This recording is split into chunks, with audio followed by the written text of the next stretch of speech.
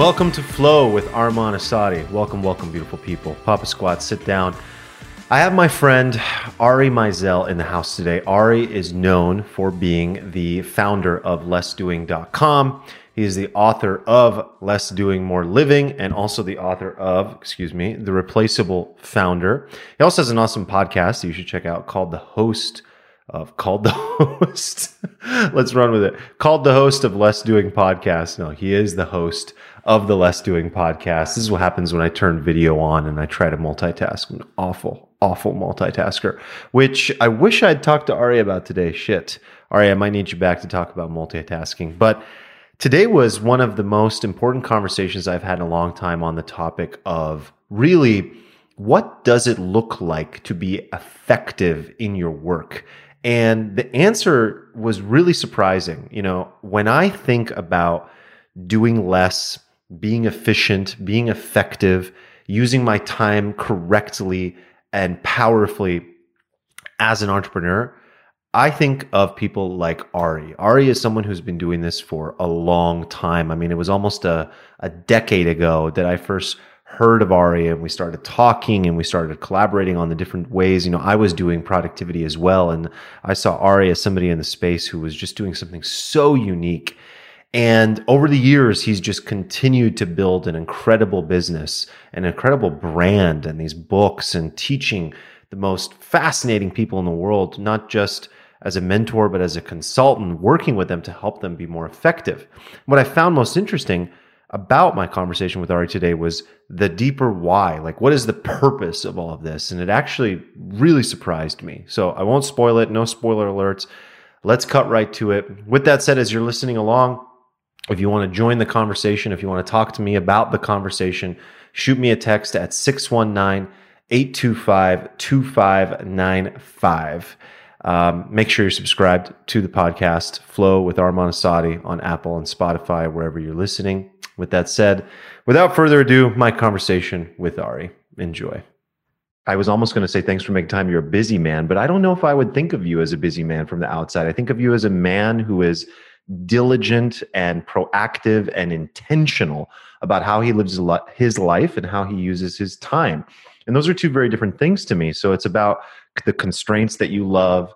It's about it's about how much you love yourself and your life outside of work in so many ways. And I just want to deeply go into the philosophy that drives all of this in general today, because I think that's where the juice is. And if a person can deeply understand the why for what drives you, then I think it becomes a lot easier to go, oh, okay, cool. I'll jump on asynchronous communication. I'll try that. I'll show up to one of Ari's, live events and maybe learn something that I can incorporate in my business. Oh, I'll think about being replaced as a founder in my company. It becomes a lot easier if we deeply understand the driving force. But to kick off, I'm curious, dude, what does a life look like without less doing? What does a life look like with more doing? What are examples of how people drive themselves to the ground when they could be doing so much less and following your philosophy? Yeah, so I mean, that's what this was born from, right? I lived that life, and now I see that so often with so many people. And so for me, I've told this story 1,000 times, so I'm always trying to think of different ways to tell it. I was working in construction I was working in real estate development. I got very involved in the construction side of things, and I was working, 18-hour days. I was smoking a pack of cigarettes a day, eating a lot of fast food, drinking, and just kind of being pretty generally reckless with my body and my health and my mind in a lot of ways. And when I was 23, my body broke, and I was diagnosed with Crohn's disease. Now, not everybody has this sort of, epiphany moment like that, but I didn't just have one. I mean, I've had quite a few actually over the years. And when I say quite a few, I mean quite a few like near-ish death experiences. Wow. Basically. And with the Crohn's disease, there was quite a few, and one was in the hospital one night, and another one was actually when I got some really bad news about my illness, and I ended up rolling my truck over on the highway in Pennsylvania. Wow. And I've been very, very fortunate. I mean, I've actually been involved in a plane crash, actually, well, 2 plane crashes technically. What? I've been very fortunate, and I always sort of use those as opportunities to sort of like think about how might want to do things differently. So the life without it basically is a life caged. Kind of the best way I can say it. You have no freedom, no flexibility, and really no focus, because what that looks like for most people, most founders particularly, and most people in the business we deal with, but particularly, we're talking to founders here, we're talking about founders, is that they are by far their own worst enemy. They've literally created the prison that they have locked themselves into. And for some reason, we think that the only way to get out is to be a worse prisoner. Damn. And that's what it feels like for so many people. They feel like they've created this business that, Absolutely, on the one hand, provides a life that they don't enjoy. And not only because they don't have the time for it, but in many ways, it's a lot of people who gain success and then find out that that's not what fulfillment looks like. This is something that I don't think that you'll ever hear another business coach say, but I really don't believe that any business has the ability to provide you with true fulfillment. Ooh. And you have so many entrepreneurs who are like, oh, I love my business. I love helping my clients. And I do. I love my clients and I love the work we do. And I think that we have really great impact, but the business does not fulfill me. Coming up with interesting solutions and innovative methods and things, those are definitely enjoyable, but those don't fulfill me. I have passions outside of my business that fulfill me. And that's not, I'm not judging, but to see a business as the potential source of your fulfillment, I think is something that is very misguided. That's a very different perspective. What do you think makes it so that it's not possible for most people to find fulfillment in the business? Because I think that a lot of us, and when I say us, I mean entrepreneurs, suffer from some level of identity crisis in many ways. And I have a background in I have a background in psychology to some extent. I've also coached, hundreds of people over the years. And there are some really interesting sort of psychosocial theories about different aspects that really relate to this. And one of them talks about something known as identity diffusion. And basically it's a stage in a young adult's life where they're kind of supposed to figure out like who they are and what they're made of and what they stand for. And this is not based on any, official research. This is just the different dots that I've connected over the years. But there was this great study done in the 90s, I think, by the National Foundation for Teaching Entrepreneurship. And what they found was that most young entrepreneurs, like 75% or more of young entrepreneurs, came from households where the father was physically or emotionally absent and the mother was overbearing.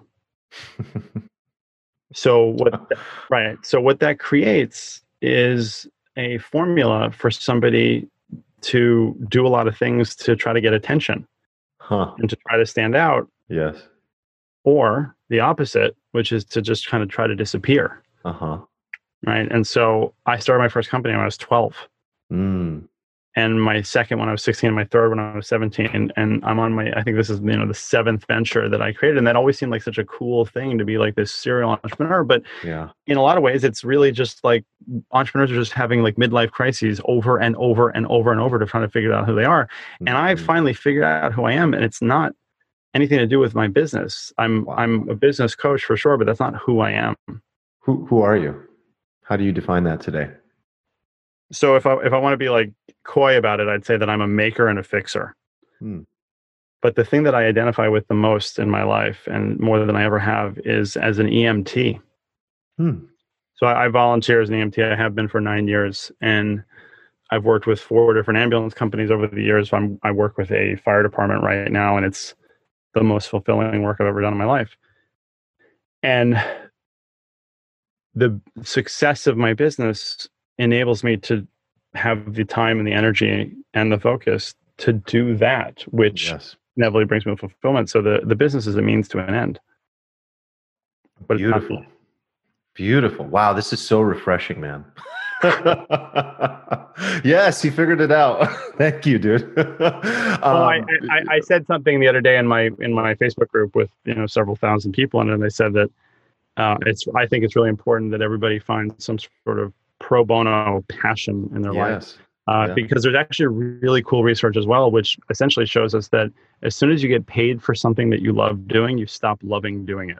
There is absolutely a correlation there. And there are so many people, especially in artistic realms and creative realms, that eventually lead to this form of self-sabotage as a result of that, because there's a crisis that happens when they're beginning to get paid for the work itself, and it just completely eradicates the reason that they did it in the first place. It just sort of falls apart as a construct. They're just like, there's no joy in this anymore because there's no freedom. It's not unbound anymore. It's confined. Which is funny too, because to me, I think that restrictions are the most beneficial tool in terms of innovation. But there's one other thing too that I want to just add to that, which is there's a particular research-based point of view that basically says that entrepreneurs are essentially an evolutionary irritant. And essentially we've been around to just mess things up, to try to make them better or different at least, or change them. And as you just alluded to, if there's nothing around us to fix or change or make better, then we self-sabotage. Man, I can't tell you how much of I'm personally so deeply interested in these topics that you are, this incredible expert in. And it was driven out of my own suffering.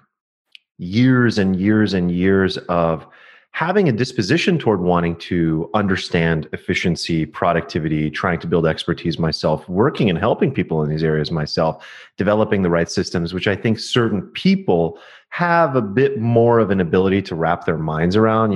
I come from a world where I see and help people look at the world in different ways based on how they naturally already are wired and processed and what we call brain type. So I do see some people are really good about jumping into a structure with constraints and setting up a system and following through with that system.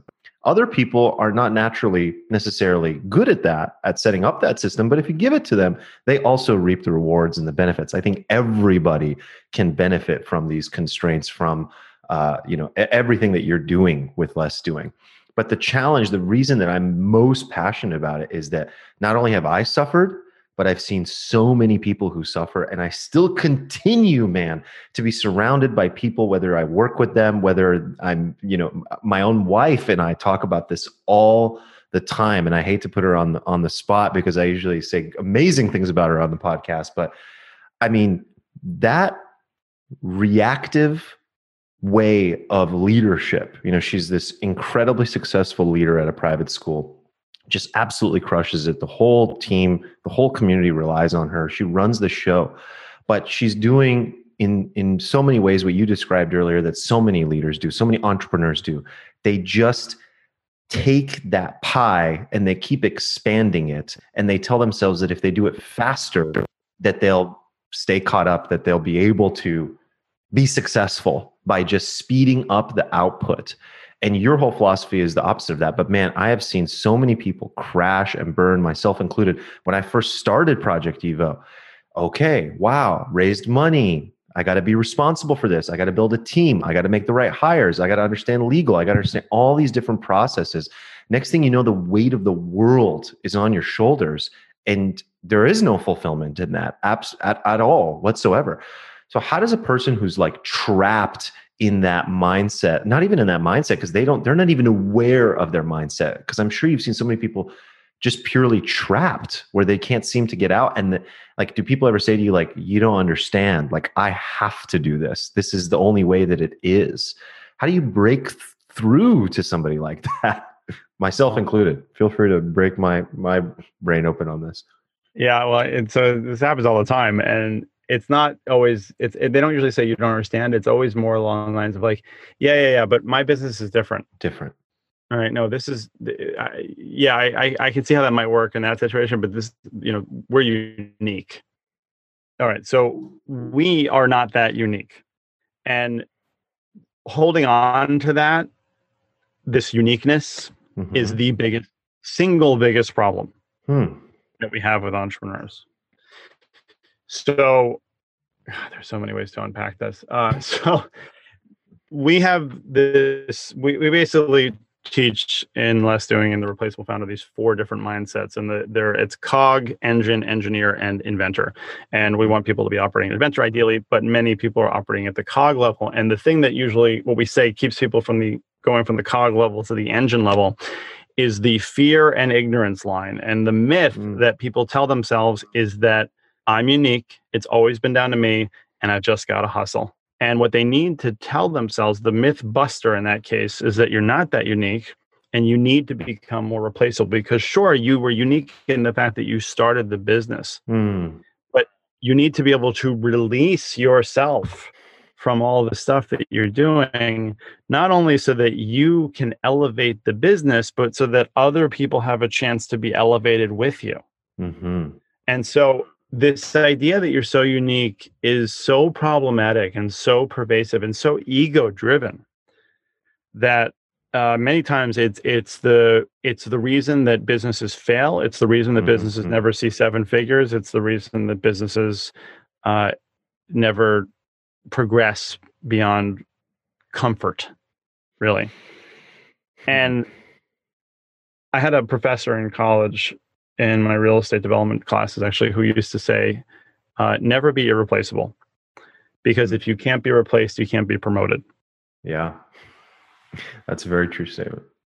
And a lot of entrepreneurs be like, well, I don't need there's no promotions in entrepreneurship. It's like, well, that's not true, because you're doing the work of the entry-level position in your business for a lot more of your time than you might think. And the CEO role, the founder or the CEO role, typically in a growing business, is the very last role to get defined, which means you become the catch-all. Yep. And so anytime something needs jumping in, you're the one that jumps in. And so many of these founders are just afraid to even provide the opportunity for their team members to step up and possibly fail and maybe make a mistake, but eventually grow from it. So they need to stop thinking that they're so unique. And also the thing you mentioned before about being able to even recognize that there's a problem. Right. I like this expression that, you can't read the label from inside the jar. And so many entrepreneurs end up siloing themselves. They might have a team and they might go out for beers and have team building and do trust falls and whatever other stupid stuff they want to do at team building events. But they don't actually connect with other human beings in those ways, and they don't allow themselves to be vulnerable in those ways as well. I have a very clear setup with my team at this point, and if I do something that is outside of my role, or I even attempt to, or even ask about it, the alarm bells go off and they stop me. And they have that ability. They're allowed to. They're encouraged to. Yes, absolutely. And it works really well. And it protects it. What we ultimately end up doing, I find so much of the work that I do is protecting the entrepreneur's team from the entrepreneur's mind. We're dangerous. Yeah, we can really not only be a danger to ourselves, but to others at times. And there's so much variety among the type of entrepreneurs. And so you get very different desires that come out, and you drive your team to do very different things. And it can feel very chaotic for people. I think that's absolutely a good point. Well, I mean, ever heard the joke, why don't cowboys skydive? No. Because it scares the hell out of the horses. Yeah, they don't want to be along for that ride. And they don't have a choice in many cases. It's many entrepreneurs, right? They read an article, or they read, the latest Seth Godin book, or they go to some conference and then they call their team like, hey, we're implementing this amazing new strategy and we're signing up for Infusionsoft, by the way, and make it happen. I'll talk to you in 2 weeks. I've done that a lot. And then 4 days later, it's like, whoa, I just read this other thing that's so cool. We got to do this right away. That other thing is back burner. Oh, we already put something else on the back burner. Okay, whatever. It's fine. Let's just get to it. It's dangerous, and it's really fun in the beginning. And it's really fun when you have a small team and you're making 5 figures. That's fun. But if you ever want to actually build a business rather than just owning your own job, then that has to change. It really does. And that's so true what you said about it being fun in the beginning, especially for founders and entrepreneurs. Really have to realize that if you're not building a sustainable game plan from day one, you're screwed down the road. Like these little building blocks that, again, I feel that these things are somewhat natural to some people and not very natural to others. And in those cases where it's not natural, they need to seek out the advice of those people that are exceptional at building these systems and the education behind it, like someone like you, and say, okay, that's just a weakness of mine, but I understand the importance of, if I'm attempting to build a brick wall, I need to make sure that every single brick is laid perfectly with speed and great execution, but there needs to be an architect and a blueprint and a game plan, and it needs to be sustainable, and we need to know exactly where we're going and how. And that doesn't mean there isn't room for nuance and variety and Infusionsoft and changing something. It just means that you need to have that structure in place, because what happens in the beginning, and I see this all day long, and it happened to me as well, is there's so much rocket fuel and excitement in the beginning when you're starting a new enterprise, and everything is leading to growth, or at least it appears to be leading to growth.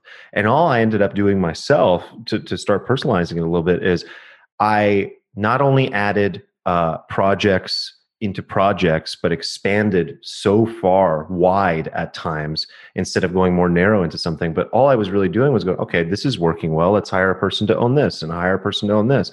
But when you're not thinking ahead about your role, that catch-all part as the founder is really dangerous. Like there was a time where I think I was easily putting in 19 hours, man, like 18 hours every day, barely sleeping. And if I was sleeping, it was just like I was dreaming of work. And I told myself that this was fun and that it was my baby and it was supposed to be this way. And I had this whole story of holding it all together. And the baby story must be one you hear a lot. But dude, all I did at the end of the day truly is enslave myself.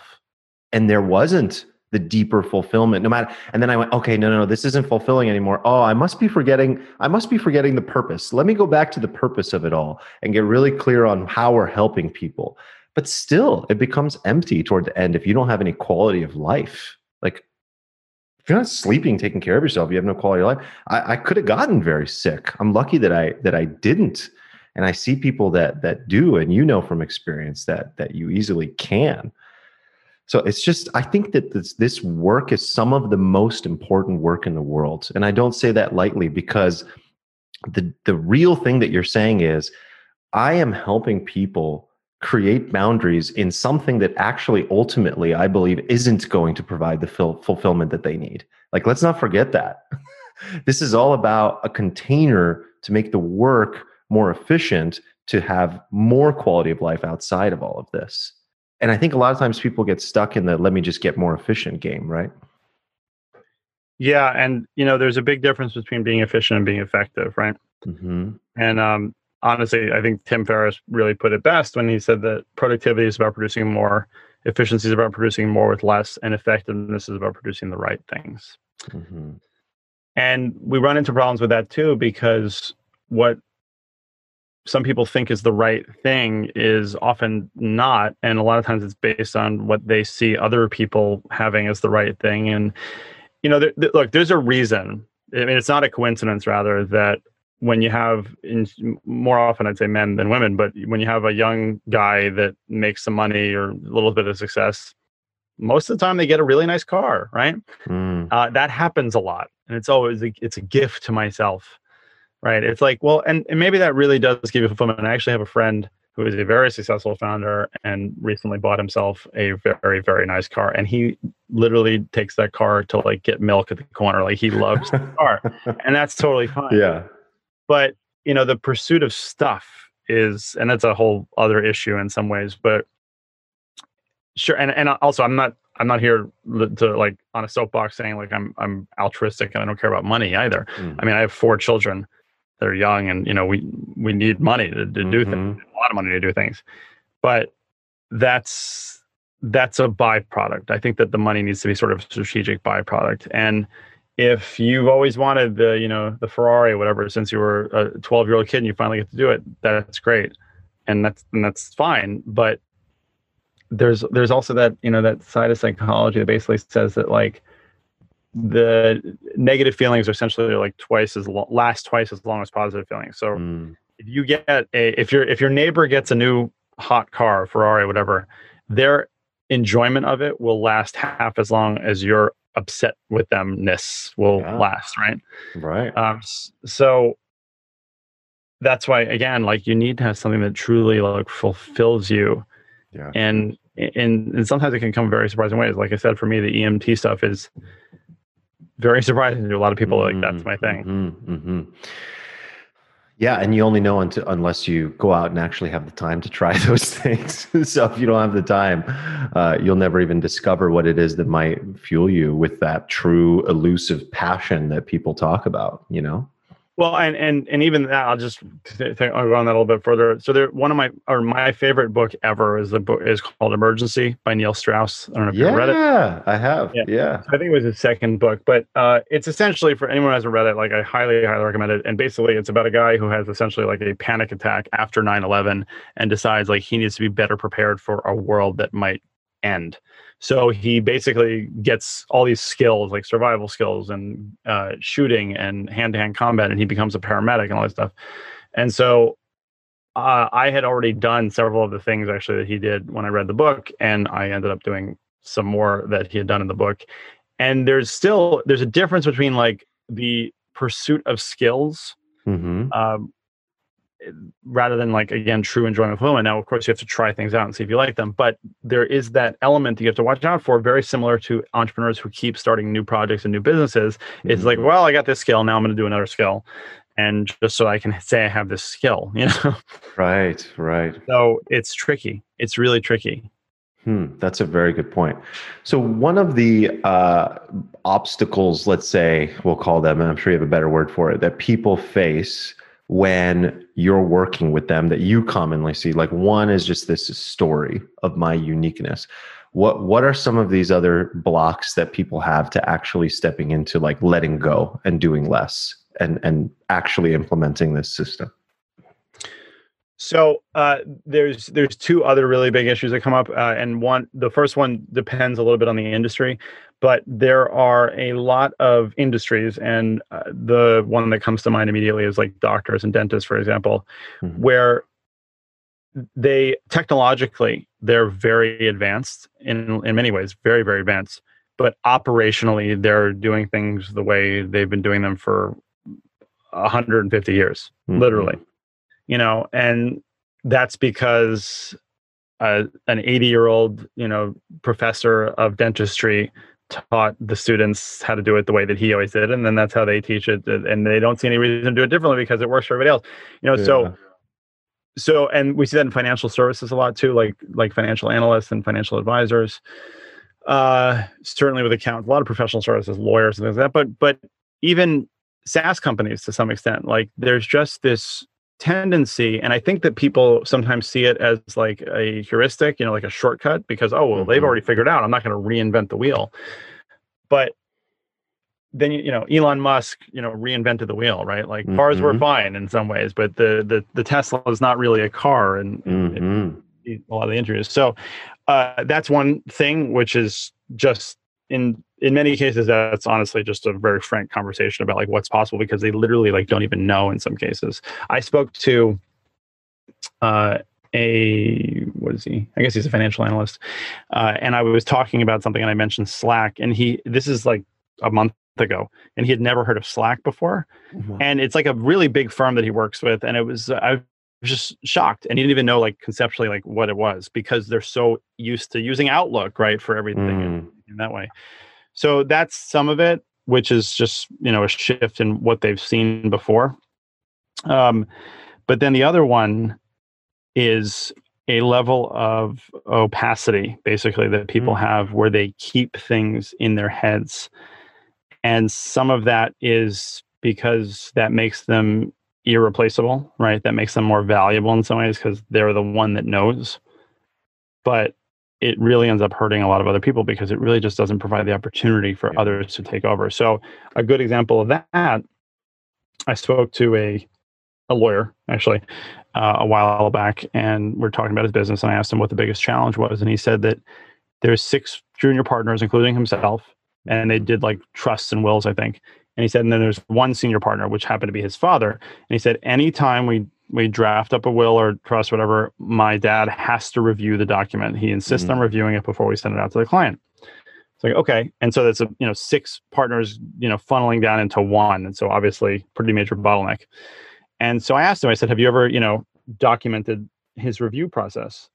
And he said, well, no, he's just been doing it for like 30 years. And so he just does what he does. I said, okay, well, why don't you watch him do it next time? And if he makes a change, ask him why he made it. And if he can't explain it, which I would be surprised, I said, that's a problem. And if he can explain it, you now have a decision tree to start making, right? And then when he makes the next change, I ask him why he made that.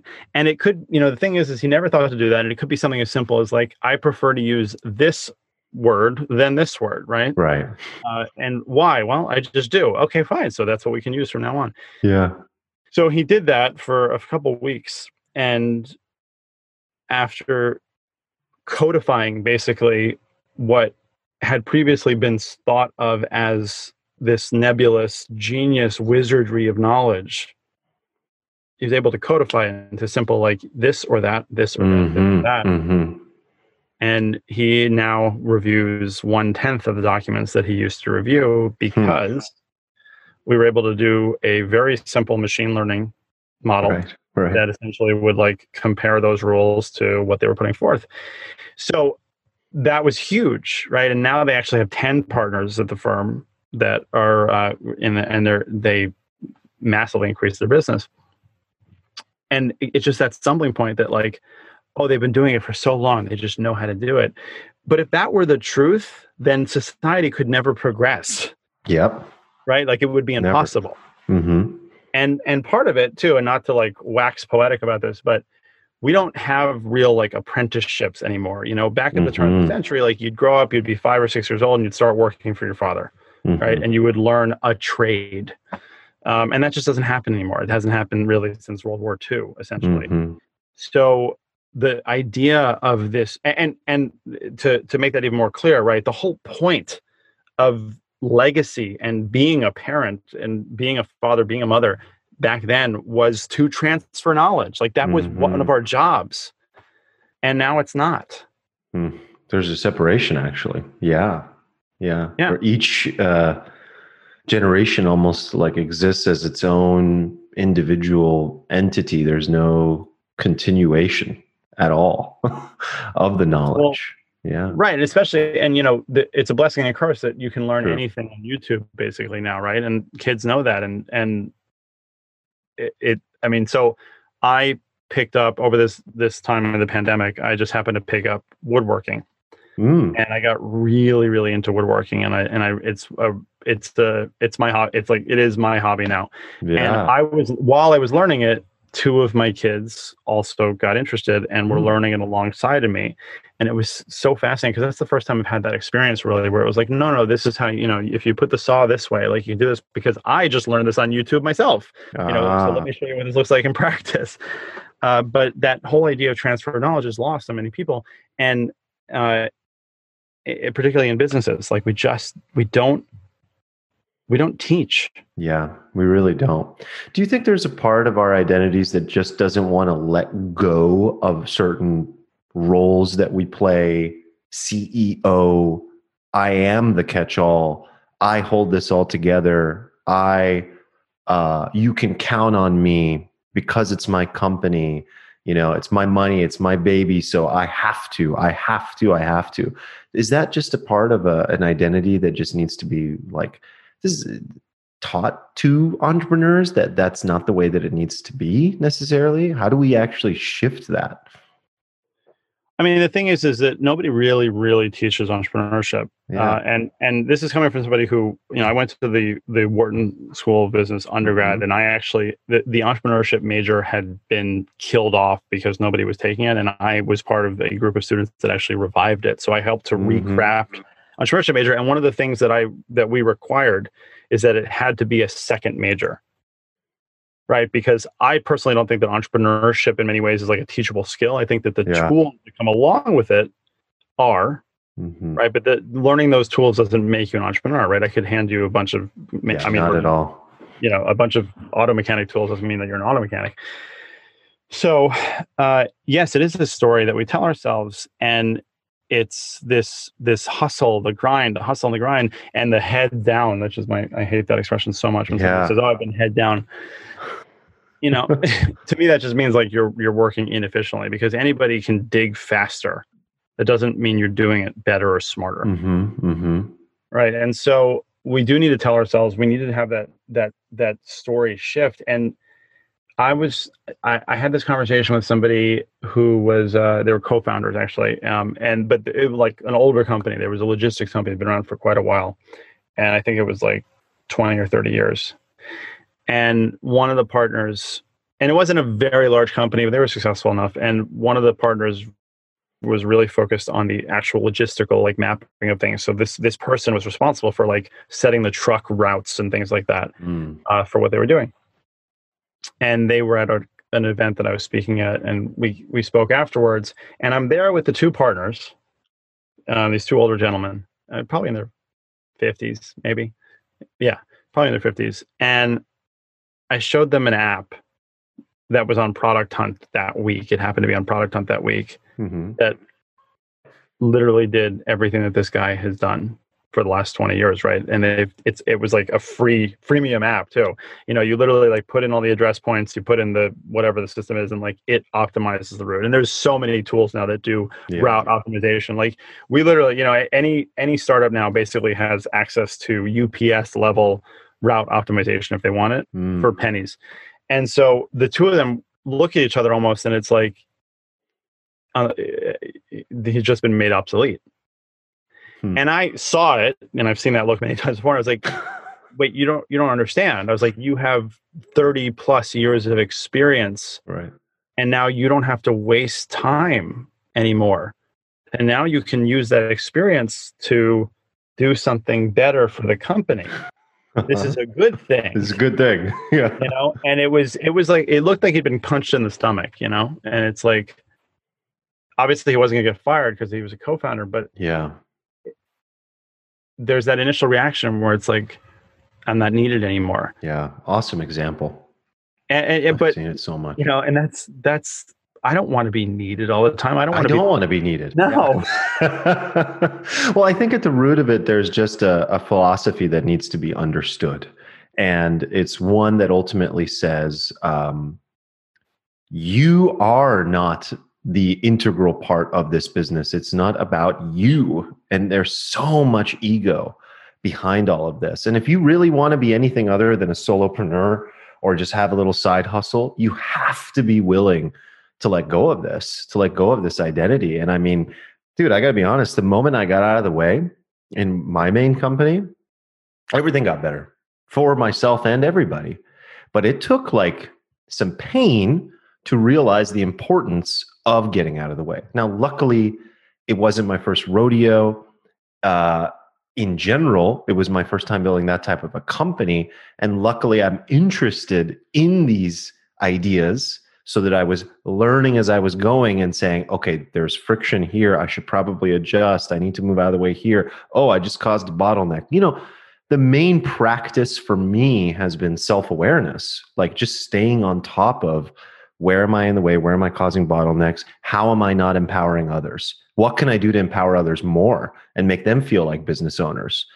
And so luckily, I was good at getting out of the way. It took some pain, but I got out of the way. But man, so many people, they first need to start with the core of the philosophy of just understanding the importance of this. And like you said, this stuff is not taught in school. I actually had a really similar thing, man. I went to SDSU and I was of the first generation that pushed to bring the entrepreneurship major. It was like an emphasis major back to SDSU. And it was a whole thing. I had to do like almost an extra year, but I wanted to do it just because it was exciting to me. I was like, oh, I'll get to talk and learn about entrepreneurship, which means absolutely nothing in the real world. But, again, it's like until you experience that, it's very difficult. I have really wanted to understand from you what your process is for just if you could start from the most macro level. I mean, you obviously have 4 kids, you have this family, you're moving, you're doing so many things all the time. You have multiple businesses, you have a huge team. There's so many projects that you've opened and closed and have so many balls in the air, and you're getting asked to be on podcasts. From a macro level, when you sit and you look at your week, what is your process? And then on a daily basis, what is the overall workflow like? Like, what does a typical day look like? And I know that's a bit of a generic question, but is it lots of variety? Is it very streamlined and very repetitive? Like, what's that workflow like? Well, so this interview that we're doing is about an hour, right? Mm-hmm. So this hour that I'm spending with you is the most work that I've done in a single day in weeks. Okay, this is a really good start to the story. I love that. So I would say that on average, I can't say average because there are literally days where I don't do any work at all. Wow. I'm very much like I like tasks. I like having tasks, and my team gives me tasks, and they know that. And I have some recurring tasks. I do a podcast every week, things like that, some Facebook Lives. But essentially, I don't do anything other than creating content. Mm-hmm. So obviously being on podcast, doing my podcast, stuff like that. Mm-hmm. Once a month, I think they have me scheduled for. I do I think a 45-minute call with my mastermind group, which I've really sort of stepped out in a lot of ways. I do a lot of Voxing with people, which takes minutes of here and there. But so is that what you're bouncing around doing then throughout the day? Typically, it's usually just it's all coming to Voxer, and you'll have a set block time, not a set time, but just like, all right, I'm going to bust through these Voxers right now, and whenever it happens, it happens. Kind of. Yeah. So and for people who don't know what Voxer is, it's basically like a walkie-talkie app, essentially, kind of like WhatsApp. We talked about it before, obviously. So my team, that's the primary. I would say that 95% of my communication is done asynchronously. Mm-hmm. So what that means is, like, legitimately, I could have 10 conversations through Voxer in 5 minutes, right? Because somebody might ask me a question, I'll respond. We're always looking at, so I really want to create, everything for me is about creating content, like I said. Yeah. And I'm always thinking about 3 different audiences when I'm creating content. The first one is potential customers. The second is current clients. And the third is my team, right? So, and a lot of times I'm able to create content that hits all 3, right? So like I've written some really cool articles on some very detailed processes that I've created, one of which was a hiring process. So the article was written in such a way that it was exciting and interesting enough that potential leads would be like, oh, I want to do that. Current clients could see that and be like, help me set that up. And it was detailed enough that my team could actually follow it and fill in the blanks. Right. So whether it's I honestly, be fully transparent, there are like 2 or 3 things that I've said in this conversation with you that I'm probably going to make other content out of because they sort of struck me as sounding well. When I do Voxes to other clients who have a question, things like that, those could become content. So I'm always looking at ways to create content because that's interesting to me.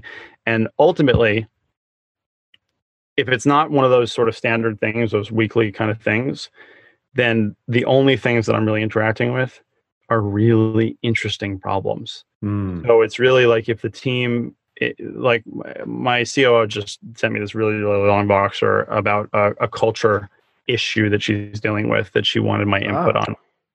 And so I'm going to do that. And that stuff is, it's interesting. And it's the problem of growing a great company. Yeah. Yeah, absolutely. And also, I should be setting the direction of the culture anyway for my company. But then you might have I had one client who had a question basically that ultimately resulted in me creating an automation that seemed impossible at the time. And so it was, we call it the trigger, no trigger. So most automations need to be triggered based on something happening. This one was triggered on something not happening, which shouldn't be able to happen. But they had it, they asked it, I sort of ruminated on it.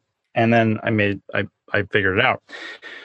So, yeah, I mean, look, the majority of my day is family stuff. I mean, today, right now, my youngest, my daughter, is in person in school. My twin boys who are older than her are on Zoom remote in 2 different classes. And then my oldest son is on Google Meet in his school in a different class. And so we're sort of wrangling that. And that's like a lot of the day. And when I'm working EMT stuff, like that's my focus at the time, right? And when I can fill in between, then maybe there's some woodworking or something else beyond that. But I'm always trying to enrich what I do. And ultimately, one of the things that being replaceable really allows you to do in terms of freedom is it gives you the freedom to leave the business. Yes. And not to leave because you don't want to be there or you want to leave permanently, but it allows you the opportunity to leave, experience, and discover new things that you can then bring back as contributions to the business. And that keystone gets missed far too often. So is there no sitting down at the beginning of the week or the month and saying, all right, man, I got to whiteboard this. These are my tasks. These are the things I need to do. This is what I need to delegate. This is what I need to, is there any of that? Or it sounded like you said a lot, your team is assigning you tasks. So just to get to the fundamentals of that, like, what does that look like? You know what you need to do because your team's putting it in front of you. There's no like, what do I need to do this week? These are the things related to the company. No. So there's 2 things. There are 2 sides of that. One is that I'm able to do things very like on the fly, but not on the fly, meaning like, without thinking about it, shooting from the hip.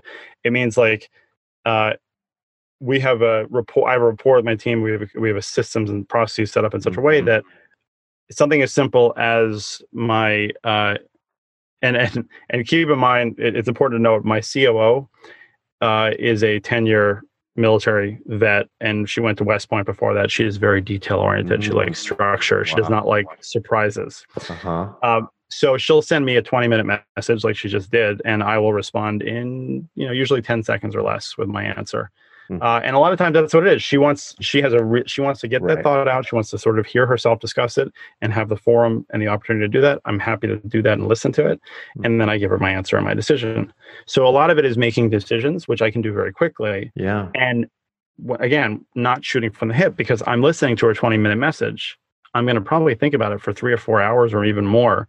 Yeah. And these are the big problems. They're not fires. It's not like little fires are coming to you that you're having to make these micro decisions on constantly. I assume. Yeah. No, right. And so I'll do that. Now, on the task side of things, I know what I have to do every week, which actually I think the only thing that I have to do every week is produce the podcast, which my podcast is usually 5 to 6 minutes. So and it's just me talking. It's great, by the way. Thank you very much. Yeah. And so usually that's like on a Friday night, like I put the kids get to bed and then I let a thought out. But so like right now we're redoing our website and we need to do a really professionally done, like 20-minute long sort of VSL video for the front of the thing. So my team had a big meeting about it. She, Courtney is the one, my COO, she's the one who was dealing with the website company. And she didn't have a discussion with me at all, didn't tell me anything. She made a Trello card for me with the bullet points that she wanted me to cover. And she's like, this is the context of what it is. Let's do it. And so I looked at the bullet points. I wrote a script for myself. I recorded the audio of it the other night and put it on Trello, right? So then a day later, she listened to it, she looked at it, and now we're going to get it filmed. And, that's going to take a week or so for us to get this all done. And it's very asynchronous. It's very much on my time. And the key thing there is that I basically get to work on anything I want when I'm at my best. Big point, which is different for everybody. Yeah. Right. And that's the key thing is, so it's not that's the beauty of working asynchronously. Well, exactly. And also the fact that we're able to communicate through Trello on a project basis, which is really key because, and this is a whole other conversation, of course, which I know you understand, but you shouldn't be using communication tools for discussing projects. You should be using Mhm. project management tools for discussing projects and tasks. Mhm. And so it's very salient. It's very to the point, very specific. I did this whole script and I recorded this thing, and she didn't like the ending. And so she's going to make some comments on the ending, and then I'll re-record it. And it's not like we're getting in a room together and like, oh, how does this sound? No, like, on the whiteboard, like some Yeah. people do that very well, but that would not work well for me. Mm. And so, Do you avoid all types of, okay, weekly Zoom meeting, brainstorming meeting? Oh, we've reached a point in this project where we just need to get together and discuss this. Do you just, no? Do you draw hard lines on things like that? I mean, it's more, yes, I draw the hard line, but I also call BS on that, right? Because a lot of times people think that they have to do that. And they think that, a really good example of this is sales. Okay. So, I was actually talking to a friend the other day who is he does mergers and acquisitions, and he's a partner in his company, but he is a hard worker. He works like 12-hour days, and they're busy, and they've actually been really busy even through the pandemic. But he was telling me the other day, is like the biggest difference, is like this not traveling. He's like, with these big deals, these multi-million-dollar deals, people just expect you to like fly to Switzerland for, be out of the office for 3 days, sit at the table, shake their hand and sign a paper, because that's just the way they do it. Now we don't have to do that anymore, and it's incredible. And so that idea that people have with that, and I really do push the limits on this stuff. So sales is like the perfect example of this. Everybody just assumes like, oh, you got to get on the phone, hammer, like, especially if they're ever cold calling, right? Like, you got to get on the phone, call 20 times, get them on the phone. So I did an experiment, and I did a webinar. It's a tactic with webinars, and a lot of people have done this. It's not something that I created, but when people register for your webinar, a lot of people will have like a video on the thank you page. It's like, hey, thanks for signing up for the webinar. If you don't want to wait for the webinar, you can book a call, and one of our people will tell you everything about it, which works really well. I tried something different with that, and I said in the video, I was like, thanks for registering the webinar. If you want to talk to me now, click this button below and learn about Voxer. And you can communicate with me asynchronously whenever you want on your schedule. And so we tried that. And all of a sudden, on a Sunday morning, I started getting random people voxing me and telling me about their business problems. And I would respond minutes or hours later. And they would respond minutes or hours later. And over the course of a week, I closed 4 sales for what's technically a high-ticket item, with each one averaging a total of, I'd say, 7 minutes of audio exchange over the course of an average of 1 to 2 days. Wow. Right. No scheduling a meeting, no sitting down looking at each other for 30 minutes, 45 minutes, no demo, no presentation, none of that. And if you think about the most talented, the most hardworking salesperson, maybe does 10 calls in a day, maybe. Yeah. The talented asynchronous salesperson could do 100. I hope salespeople are listening. That's huge. My brother's in sales. I'm gonna have to tell about you had this experience with me as well, right? You contacted me about getting on the show, and I responded on Instagram. Yep. Voxwithari.com. Yep. Right, because this became such a common thing for me now that I got Voxwithari.com, and anybody listening is welcome to go check it out. And there's a 1-minute YouTube video where I basically said, look, pandemic's made things crazy. I'm not doing calls. Vox me. And this is how you do it. Right. Yeah. And it worked. I'm blown away. You can handle the volume. It's remarkable actually though, but it makes sense because you just have one main inbox and you're like, as I go throughout my day, when the right time strikes, I'm going to look through these and respond. Well, the thing is too, the reason that it's so manageable for me, there's a couple reasons. One is that I can listen to it anywhere. I listen to it in the car, on a bike, like wherever I am, you can listen, right? Yeah. I happen to process audio information really, really well. So Same. like one person on my team she doesn't love it, but we work with that. I can process audio information very well, but just knowing that you don't have to respond immediately kills the pressure. Right. So that means that like, I know that even if it's like a client who's and this doesn't happen very often, fortunately, but maybe it's a client that's really pissed off. Yeah. Maybe it's an important client and they're mad and they send me a 5-minute Voxer message with curses, and that's actually never happened. But I still know that I can absorb it, breathe, and respond to it later. Yeah, absolutely. Which is so healthy. so healthy. And we often don't get enough. I think a lot of people overvalue this and they say this is the right way to have the conversation. But I agree. Having time to think and respond appropriately is very important. Ari, a couple last just kind of quick fire questions and we'll wrap this up. This has been amazing. I'm curious, of all of the tools that you use, what are your current in the workflow? What are the favorites right now? And what would be the one that if I took away from you would just like hurt the most? You'd be like, you just took my arm off. That would be Voxer, hands down, no question. So the majority of the tools that I use on a regular basis are communication tools, and they're for different types of communication. So Voxer, for sure, is the number one. Intercom is really huge for our business, for creating a shared inbox for all sorts of things.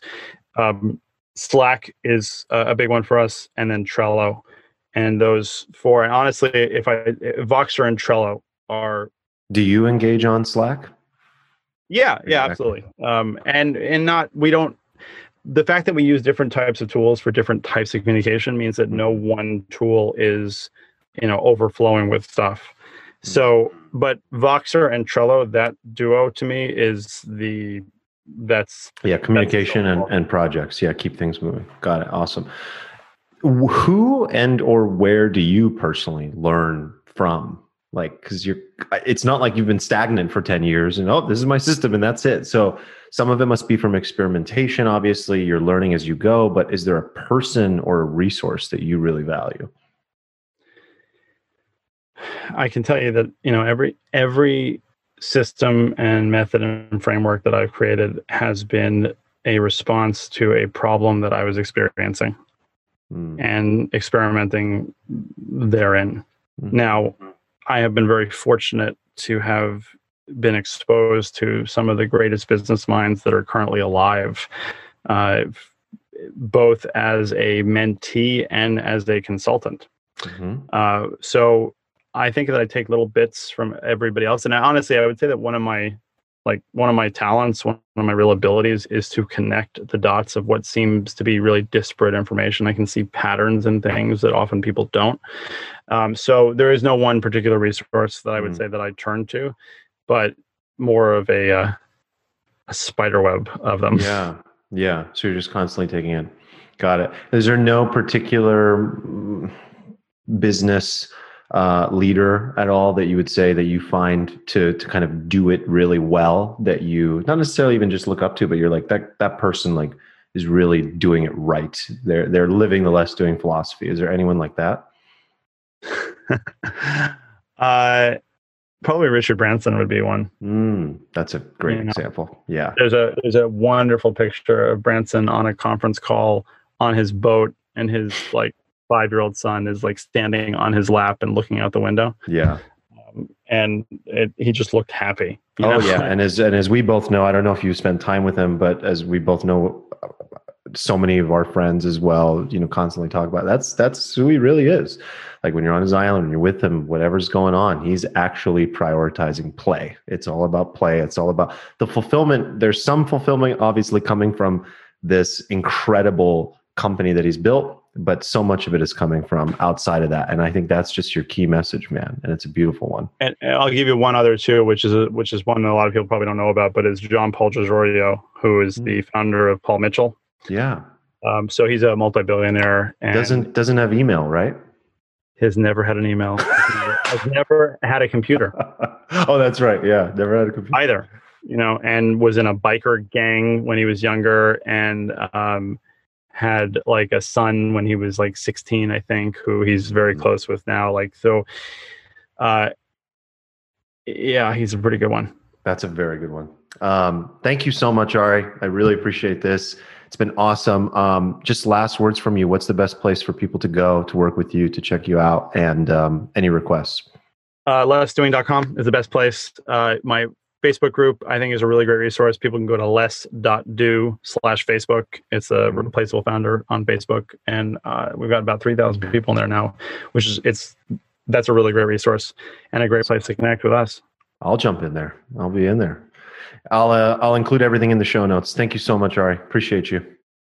There it is, my conversation with Ari Meisel. Hope you enjoyed. Thank you for tuning in to this episode. I really just love getting to do this. So let me know who you want to see on the podcast. Any requests for future guests? I'm continuing to just do it the way that I know how, which is to find and connect with the most fascinating people. To be honest with you, these are all so far people that I already either know or am connected to or am friends with, that I'm like, I would just have an awesome conversation with this person. I'm fascinated by this person. And that really is my driving force. I'm not trying to create a show that just becomes this interview series where I get into a rut of just, having to bring on the next guy who's got a book launch and talk about their book. So this really means a lot to me. And I'm really being intentional about how I do this podcast. So let me know how it's going for you. I appreciate you. Thank you for tuning in.